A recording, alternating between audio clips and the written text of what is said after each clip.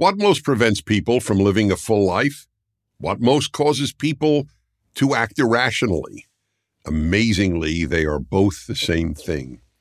And that thing is fear. Two examples. First, living a full life. People fear speaking in public, so they never do.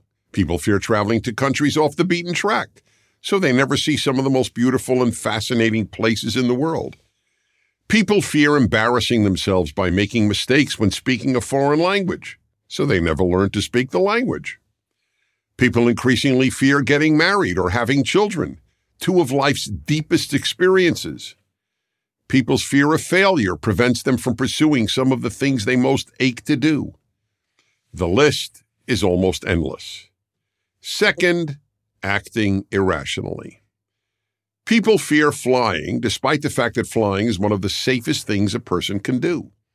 Far more people are killed in accidents in their homes, crossing the street, or riding in a car than in commercial airplanes.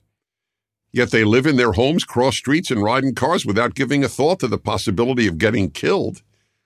But because of their irrational fear of flying, they won't fly or will do so very rarely. As a result, they see family members and friends who live far away less often than they would like, and they will never see almost any of the world. During the COVID lockdowns, irrational fear kept many people indoors, often alone, and kept millions of children out of schools for 2 years. These in turn led to a dramatic increase in depression and suicide. So then one of the most important questions in life is, how do I conquer my fears? Here are two answers. First, follow reason. Second, do what you fear. Ask yourself, is my fear rational or irrational? I suspect that most people who fear flying know their fear is irrational, but they don't fly anyway. So what they have to do is fly anyway. Of course, this is difficult. Just about everything worthwhile in life is, but so what? Do you want to deprive yourself of everything you fear doing, and therefore deprive yourself of so much that would make your life far richer and far more enjoyable?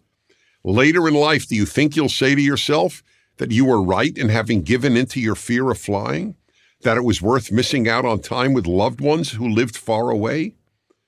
To which you might well respond, you don't understand. I can't just say I'll ignore my fears. They are overpowering. So here's my response. We all decide what is overpowering. Yes, we decide. Fear is overpowering because you decided to allow it to be. Overpowering is a decision. It is not a fact of life. Animals can't overpower their fears. Human beings can. Being able to think and to act rationally is what most separates us from animals. When I was a little boy, I feared monster movies.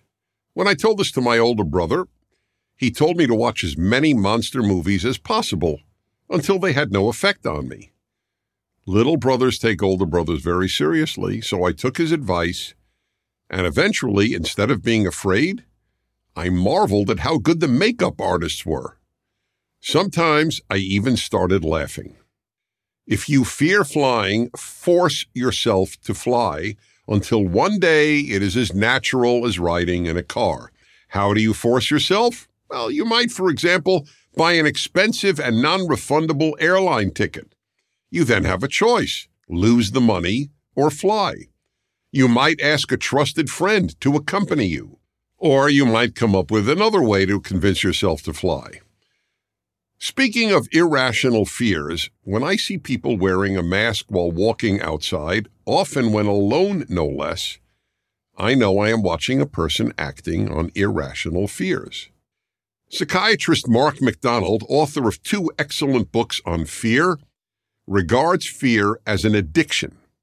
He therefore compares wearing a mask outdoors with an alcoholic taking a drink to alleviate emotional pain, or to a smoker having a cigarette to calm himself.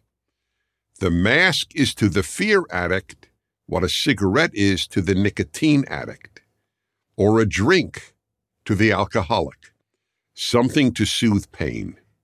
In this case, the pain of fear.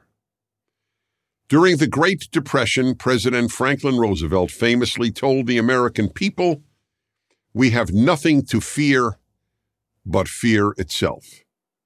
He was exactly right. I'm Dennis Prager.